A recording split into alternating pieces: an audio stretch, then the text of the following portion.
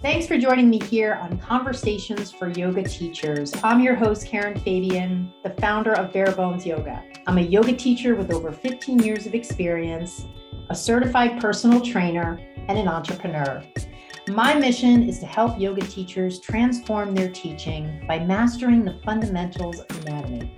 By learning anatomy in my easy step-by-step way, you'll be able to confidently share it in your cues, easily create sequences, and you'll eagerly answer student questions. And all along the way, you'll increase your impact and earning potential.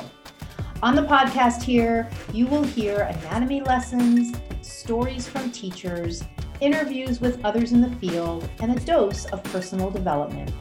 Once you listen to today's episode, go ahead and visit barebonesyoga.com, my website, for free resource guides for teachers.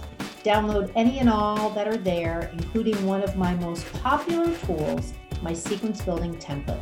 And if you'd like, send me a one-line email with the answer to this question. What's your biggest frustration right now as a yoga teacher? And I'm happy to do some brainstorming with you in a free coaching session. My email address is karen@barebonesyoga.com. Thanks for taking the time to listen today. Let's get to today's episode. Hi, everybody. Welcome to Conversations for Yoga Teachers. I'm your host, Karen Fabian, and this is episode 177. So I am recording this episode on Friday, April 1st, 2022, and it will go live starting Monday, which is whatever that is, Monday, April 4th. And so you'll be listening to it on or after that date. And I just want to, you probably know this, I just like to kind of note it for myself as well, that it's the end of the first quarter. Now, maybe you think of quarters as kind of a financial reference. I think of quarters when it comes to personal goals. And I think of the goals that I started out with on New Year's Day and where I'm at in terms of moving those goals forward. So I encourage you to take some time over the next day or so from whenever you're listening to this, and hopefully you're listening to it somewhere in April, so you can really capitalize on the time ahead of you, as I hope to do as well, to continue to grow as a teacher. I did a TikTok video the other day, and I mentioned this aspect of teaching, which I'll mention here today, which is that being a yoga teacher really takes a tremendous amount of inner drive and motivation, because there really isn't anybody that's going to be harping on you and saying, not that you would want that, but the point is there really isn't anybody that's going to encourage you forward as a teacher, encourage you to take on new things, encourage you to grow as a teacher, sort of catch you and be kind of your conscience if you're sort of slacking off, and whatever that means to you. All of this really comes from you. This is one of the reasons that yoga teachers seek out mentors, because that gives them someone to hold them accountable in a positive way. That gives them someone with whom they can bounce off ideas and brainstorm and set goals and touch base on those goals and see, their progress towards those goals. That's one of the reasons I love my program, because I have an ability to do that with the teachers in my program. And certainly when they graduate, to a certain extent, the closeness that we have, the frequency with which we touch base is lessened. However, I always stay in touch with those teachers, and they're always part of my community. So I just encourage you, as we close this first quarter, to just take stock of what you've accomplished, celebrate those things that you've taken on, and set some really tangible goals for the coming months ahead in this year. So today I'm going to do a solo episode that is based on a lot of questions that came up during the coaching calls I had this week. I had 3 coaching calls this week with 3 of the teachers who have enrolled in my program this year. So these are teachers who enrolled in 2022 and they've finished the first couple of modules of the online course part of the program. And now they're doing their first coaching call with me, or they've completed their first coaching call with me. The way the Yoga Anatomy Blueprint learning program works is that you're using the course part of my program for self-study. And then after you go through a couple of initial modules, we get on the phone and we talk through any questions you have. We do maybe some practice teaching. We break down some cues, and we do that throughout your time in my program. So then after that first call, you'll do a couple of other modules in the course part of the program on your own. We'll get together for a second call, and that's the structure. So it's much more than just a course. There are other components to the program as well. And this past week, I had the opportunity to talk to 3 of the teachers who enrolled in either January, February, or March. So some of these questions were just really good and just make for really good conversation here on the podcast, because I bet some of these questions are questions you may have had as well. So I'm just going to go through some of these questions and talk a little bit about what we discussed when we were going through them in these calls. So the first question has to do with a particular cue: take your shoulders back and down. Take your shoulders back and down. And the way the question was posed to me was, is it potentially harmful for students if they don't do this and they keep hunching forward? So let's to get to the why behind a cue, I always like to kind of fall back first on the anatomy and really understand what's the anatomy involved. And of course, we're doing this on the podcast, so I can't show you anything. However, I think it's a good opportunity to learn the anatomy and to relearn the anatomy just in the audio learning mode. So if you think about your shoulder joint, it's a ball in a socket. It's the head of the humerus and the cup of the scapula, called the glenoid fossa. And then the scapula themselves are part of the shoulder joint. The scapula can elevate, depress, adduct, abduct, upwardly or downwardly rotate. And the shoulder joint can flex or extend, abduct, adduct, flex or extend, externally or internally rotate. So those are the movements that the joint makes and that the scapula make. If you hunch over your desk, for instance, you have what's called a forward shoulder posture. And you'll notice, even if you do it right now, that the head of the humerus presses forward into the front of that glenoid fossa. It doesn't sit neatly and nicely in the cup of the scapula. That's generally where we want the joint to be, unless we're intentionally doing something to take it out of that position, because that's where it has the best connection, otherwise known as good joint congruence. So when we take the head of the humerus forward, it begins to press on the soft tissue that surrounds the joint, namely the rotator cuff, the fascia, any associated ligaments or tendons. And over time, if we do that, this can be potentially a problem, potentially could cause maybe some tendonitis, some swelling, some bursitis.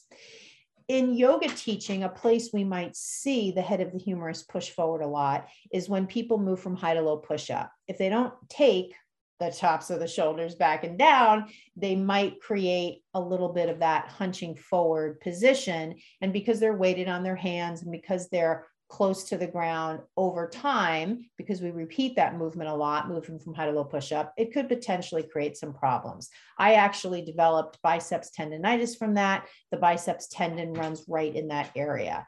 So having said all that, that's some of the anatomy behind shoulders back and down. And that's some of the places where it might show up in a yoga practice.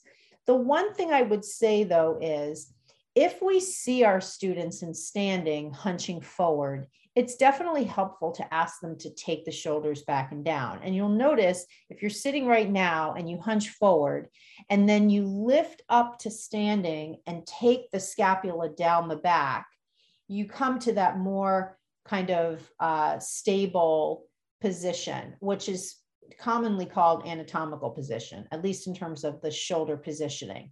The shoulder joint is nice and congruent. The head of the humerus fits neatly in the cup of the scapula. The scapula are just sort of resting on the back. They're not up or down. They're just kind of right where they should be. So in anatomical position, we see shoulders back and down. If our students are standing in Tadasana and they don't need that cue, it's probably not necessary that we share it. However, if we see people in standing hunching forward, definitely helpful to ask them to take the shoulders back and down. And furthermore, and most importantly, if we see them with their hands pronated, meaning the palms are on the floor, like we see in down dog and plank and low plank, and there we see the head of the humerus pressing forward, it's definitely helpful to ask them to take the shoulders back and down. And just remember, the take the shoulders back really speaks to the joint. Take the shoulders down really speaks to the position of the scapula. So that's a little bit about shoulders back and down. The next thing that came up in a call was the cue to align the head in between the arms, or align the ears with the arms in downward dog. So let's just take a look at what might be the why behind this one. So if you consider anatomical position to be a neutral place where the body's in really good alignment, this is one of the qualities of anatomical position. And this is why understanding the qualities of AP is so important, because we can carry some of those qualities into the postures when it fits. So for standing in anatomical position, in terms of your head is centered over your body. And this is a really good, healthy place for the muscles of the neck and shoulders, because they don't need to work too hard to align the head with the body. It's right on top and nice and centered. As soon as we come into downward facing dog, now we're fighting gravity. And depending on the effect of gravity on our muscles and our ability to counteract that force, we might do different things. For instance, we might just let our head drop. Or maybe we're a beginning student and we're constantly craning our neck to look forward at the teacher. That would be something that's more intentional versus something that's probably less in the student's awareness in terms of them just dropping and letting their head hang. In either position, though, the muscles of the neck are either working to lift the head or working to keep the head up, which can create some strain. So that's some of my why behind that particular cue, which interestingly, I don't ever really say. It's just never really been part of my glossary of cues. I would just say, if you're going to share, align the ears with the arms, just have a why behind what you're sharing. In other words, maybe you're seeing people step away from that alignment, and so you're using the cue to get them back into alignment versus just sharing it just for the heck of it. I think there definitely are postures that we teach where we sort of have, here's this pose, here are the cues I use for this pose, and we probably say those cues a lot regardless of what's happening in the room. However, I'm sure you would agree that the most meaningful experience for your students, especially if you're teaching a private, even though although it can apply to group classes as well, is that when cues change depending on what's happening in the room, they're much more meaningful because they're really said with intention to match something that you're seeing as a teacher. So that's a little bit about head aligned with the ears and down dog. The next question that came up had to do with teaching half pigeon. And this is such a huge topic, and there's so many different aspects to teaching half pigeon that constantly come up time and time again in my conversations with students. One of the things that in this conversation was coming up was what's really a good alternative for people who don't want to do half pigeon facing the floor.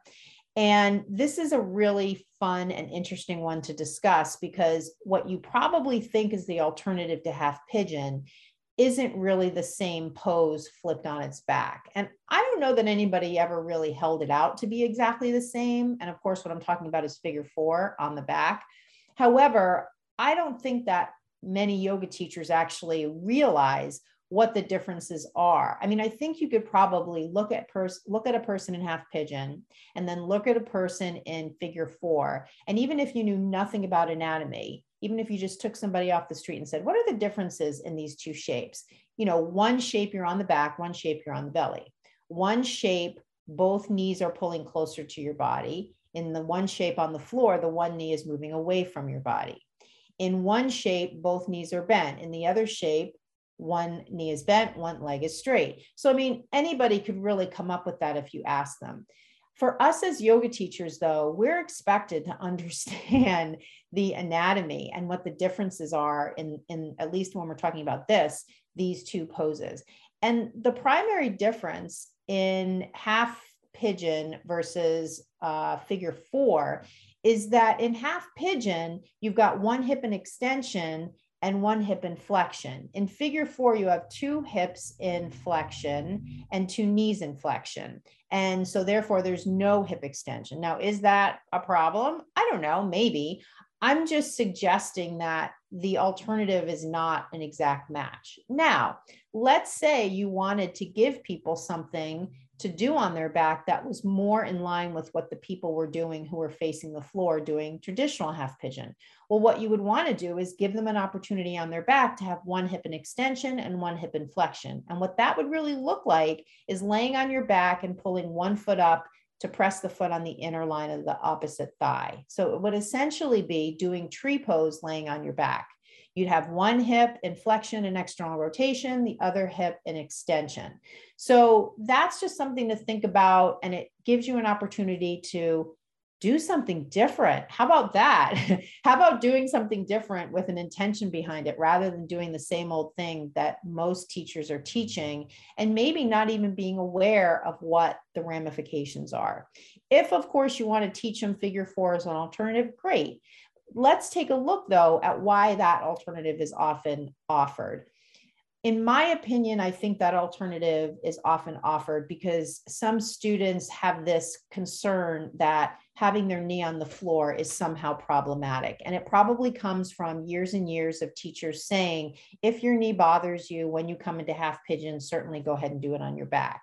Rather, in my opinion, rather than giving them alternatives where they can still face the floor and manage whatever is happening with that forward knee, if anything is happening. You know, I sort of think there's this kind of permissiveness when we're teaching that oftentimes comes up where it's just like, hey, do whatever you want. And of course, we want our students to have agency over their body. It's just that we don't want them to be attached to these sort of thoughts that they've heard from teachers that really aren't grounded in anything that's anatomically based. And in a healthy person without knee problems, there really shouldn't be any reason why they can't take regular half pigeon. Now, of course, if it's their preference to flip on their back, no big deal. I just want to give you as a teacher, I want to give you agency over what you offer so that you don't feel like that's your only alternative and you always have to offer it, because you don't. Always remember that if you offer a pose in a particular way and the student doesn't want to do it that way, they're going to change it even if you don't give them an alternative. They're going to probably just do it their own way. And that's totally fine and good. And we want that to happen. So in terms of coming into regular half pigeon, just keep in mind that the primary movement is coming from the hip. The knee that's going to come forward has to have the driving force be that hip moving into external rotation, because the knee that's bending is below that hip that is opening. And once that hip starts to open up, the knee is going to follow. The knee is going to follow along, but the primary joint that's built for opening is the hip. It's not the knee. The knee is a hinge pivot joint. It does allow for a little bit of movement of the shin left to right, but the primary actor in opening up is coming from the ball and socket joint, which is above the knee, which is the hip. So as you take your students into half pigeon, one fun thing to do is to have them lift the leg, bend the knee, and move the knee around a couple of times. Notice how that facilitates the rotation of the head of the femur and the acetabulum of the hip. And then as they bring that knee down to the ground, encourage them to keep their focus on the hip and keep opening the hip from the hip and not be so attached to moving the shin up. In most cases, they're not going to be able to get the shin up, but who cares? That whole idea of aligning the shin with the top of the mat, I really feel like that's giving students a goal that many of them won't reach, and in fact will encourage them to try to get into the posture from knee flexibility rather than hip flexibility. This particular one is a really bigger discussion and is much better to have kind of live with the skeleton. So if you are confused about this or want to talk about it further, just go to my website. Right on the homepage, you'll see an option to book a call with me. We'll do a quick Zoom call. I'll pull out Mr. Bones and we'll go through it with the skeleton. So that's the next thing. So the fourth thing that came up with a teacher in one of my coaching calls was working with a student who says they have a weak ankle. So when I teach anatomy in my program, I don't get into every single bone of the foot, every single muscle in the foot. I sort of stay with the global muscles of movement. However, keep in mind, obviously there are bones and muscles in the foot, and I talk to a certain extent about those. The thing, though, I think that's helpful to keep in mind as a yoga teacher is as we take somebody through a practice, they're going to get great opportunities to strengthen their feet, to strengthen their ankles, simply by virtue of doing the practice. They're doing it in bare feet, and yoga practice and martial arts are probably the only quote unquote sport or exercise or type of activity where people are in bare feet. So that one aspect alone is a great opportunity for them to strengthen the muscles of the feet, to lengthen the fascia. Of course, we have the plantar fascia at the bottom of the foot. So you can rest assured and tell your student that doing yoga and that alone is going to really help you with your weak ankle. The other thing to keep in mind, and this is again sort of obvious, is any balancing pose where they're standing on that affected ankle is going to be helpful. If they can tolerate it, great. If they can't, have them put their other hand on a chair or put their other hand against a wall. These opportunities to do balancing poses, and really as a teacher, if you can cue them into really grounding down into that standing leg and spreading through the toes, all of these awareness exercises and cues are a great way to really wake up a lot of those muscles that might be weak. Keep in mind, you've got the tibialis anterior on the front, you've got the gastrocnemius on the back. The tibialis anterior is your dorsiflexion muscle. Your gastrocnemius is your plantar flexion muscle, pointing the toes. So taking students through up dog, down dog, that's great because plantar dorsiflexion, even having them in a wide straddle, having them lift up onto their tippy toes and then drop down onto their heels. These are just different ways that you can integrate exercises or movements that are specific to ankle mobility and ankle strength. So that's a little piece about that.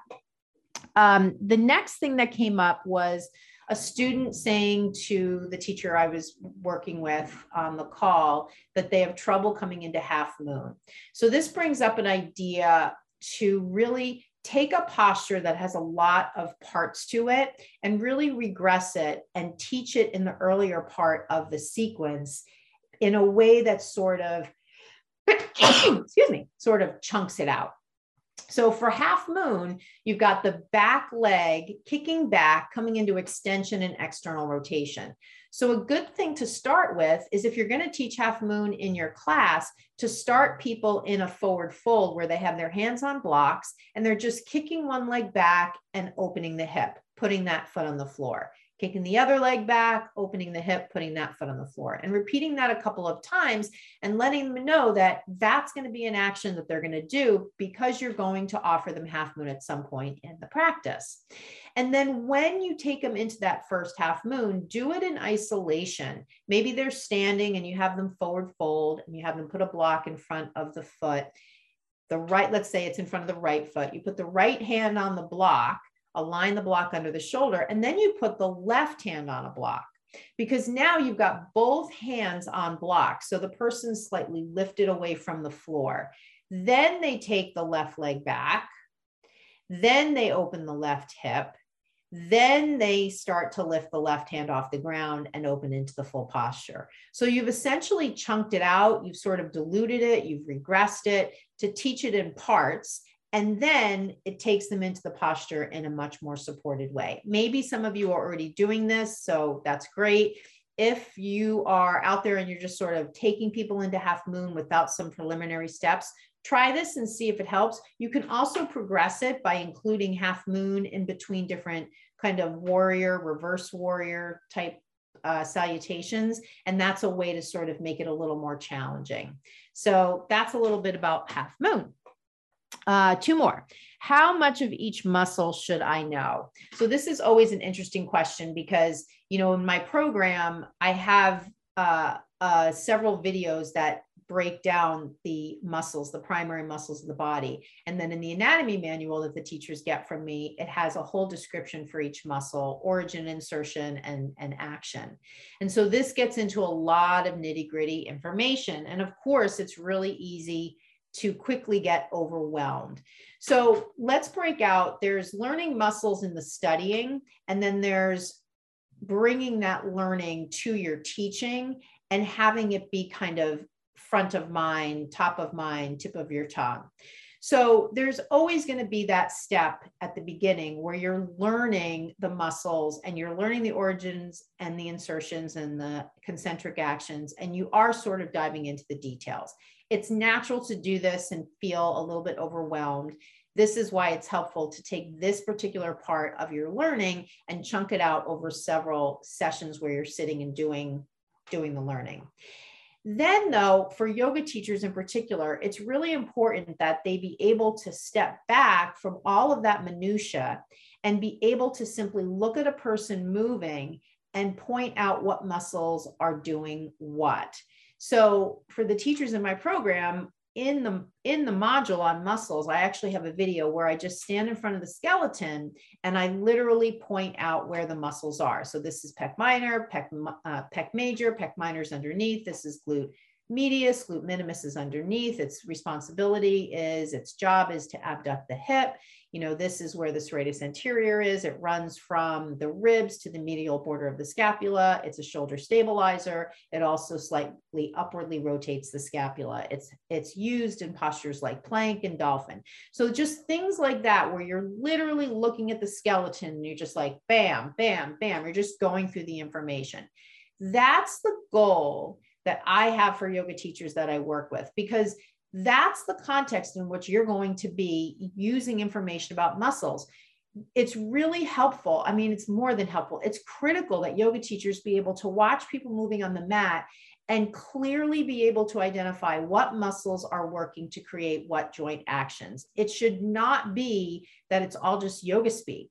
It should be that your experience as a teacher is you're looking at people moving on the mat, and you know what muscles are creating those actions, because that's the source from which your cues are going to come if you want to teach confidently. Now, if you just want to say stuff, that's different.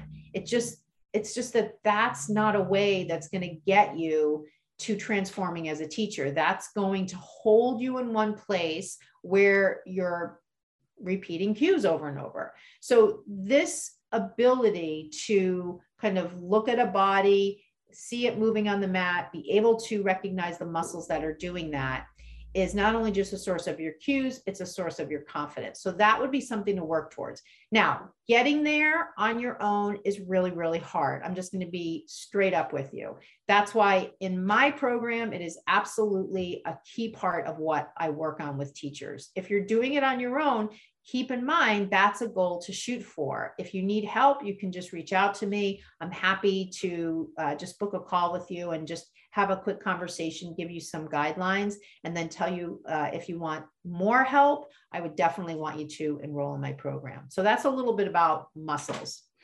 The last thing is working with using peak poses in your sequences. So there's lots of different ways to build a sequence. I've done several different workshops on this. I'm not one that really teaches people to work to a peak pose. I think it's totally an option though, if you want to do it. I don't have anything like wrong, there's anything wrong with it. It's something that you can use. I think this whole idea of breaking things down becomes really relevant if you're going to work people to a peak pose, because if you're working people to a peak pose, one of the best ways to get them there, both physically and mentally, is to take that peak posture, break it down into its joint movements, and give them other opportunities leading up to the peak pose where they're doing those joint movements, where they're using those muscles they're going to need to use in that peak pose. You can see this relates exactly to the prior conversation we just had about learning about muscles and what you want to get to in terms of your knowledge around muscles. So if you're building to a peak pose, make sure that along the way in your sequence, before they get there, you're having them do related actions. So if your peak posture is wheel as its primary action of the joint has a tremendous amount of spinal extension. Spinal extension is the responsibility of the erector spinae muscle group. So you're going to want to cue your students around anything that has spinal extension. Of course, they're doing up dog. You might be doing dancers. You might do lunges where you include a lot of back bends.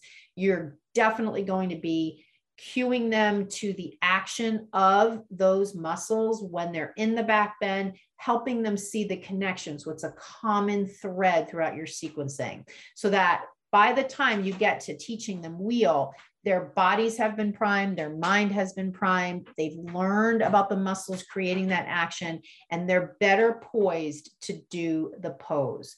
So that's a little bit about peak poses. So just to recap, we covered head aligned with, we covered shoulders back and down, head aligned with ears and down dog, teaching half pigeon, working with a student with a weak ankle, trouble doing half moon, how much of each muscle should I know, and working with building a sequence to a peak pose. So I hope you found this helpful. Again, these are hot off the press questions that I got this week in coaching calls I had. And I'm always, a big fan of sharing this because I'm sure that some of these questions are questions that you've had as well. So in closing, I just want to give you 3 sort of action steps you can take if you're interested. Number 1, on the events page of my website, I have a brand new recorded webinar, and this is something that's always going to be there. You can always take a look at it whenever you want. It will change in terms of the topic. Right now, it's on the general topic of transforming your teaching.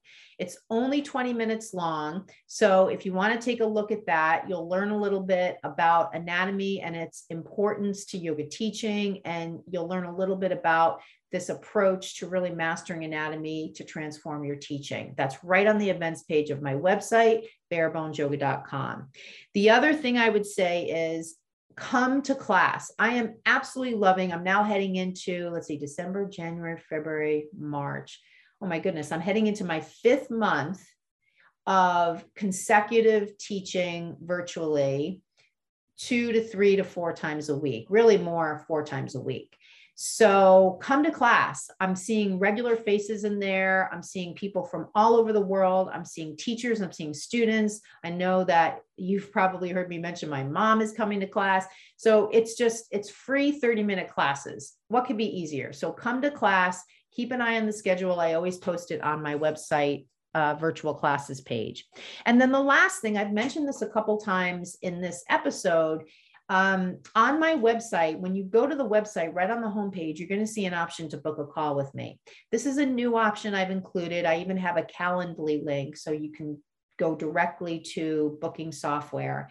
And it's something I wanted to do to really encourage you as a teacher to not feel stuck, to not feel isolated, to not feel alone, to know that I am here as a resource to help you think through a problem, answer some questions about the body, answer some questions about teaching, of course, within the scope of what I know, within the scope of my experience, and also to just be a sounding board. So I think there's not enough of that out there. And, if you think that, there's any kind of pressure to enroll in my program, that is absolutely not the case. These calls are free. These are just ways for me to hear from yoga teachers, to understand what obstacles they have, to help them if I can help them, and to do what I love, which is to talk to yoga teachers. So I guess in a way, it's a little bit self-serving. However, I know from the calls I've had, the teachers have just really felt that they have been valuable to them. So you can always do that. Just go to my website right on the homepage, book a call with me. I'd love to talk. So that is it for this episode. I hope you have enjoyed it. I hope you have a wonderful week, and I can't wait to talk to you again on the next Conversations for Yoga Teachers. Leave your comments on my social media, send me a DM. I'd love to know what you thought of this episode. Have a great week. Namaste. Hi, everybody. Thank you so much for listening to that episode. Before you go, I want to let you know about a new mini course I just created as of October 2021. It's called the Yoga Anatomy Blueprint Learning Program mini course. It's essentially an introductory version to my signature program that teaches you anatomy so that you grow your confidence in sharing cues and sequences and in all those conversations you have with your students. If you're like some of the yoga teachers I speak to, you might feel as if you don't have the time to do my full program.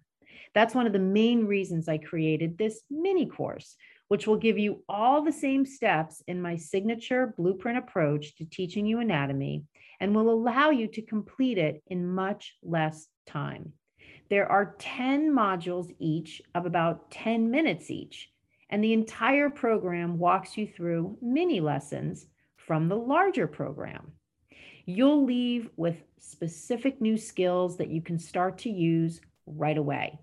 You may also leave with a keen interest in enrolling in the larger program because your curiosity and confidence have been stoked. For you, the podcast listener, I'm offering $5 off the purchase price of the mini program, which is just priced at $27, so the cost will go down to $22 for you. Once you complete the mini course, you'll see in the next steps section how to get a $50 credit to put towards the larger program should you decide to invest in that in the future. To purchase the mini program, visit my website at barebonesyoga.com, click the link for online courses, and select the mini course link. When you check out, before you enter your credit card, enter the code podcast and you will receive the $5 off. I hope you enjoy the program. I hope it stokes your curiosity and builds your confidence. Namaste.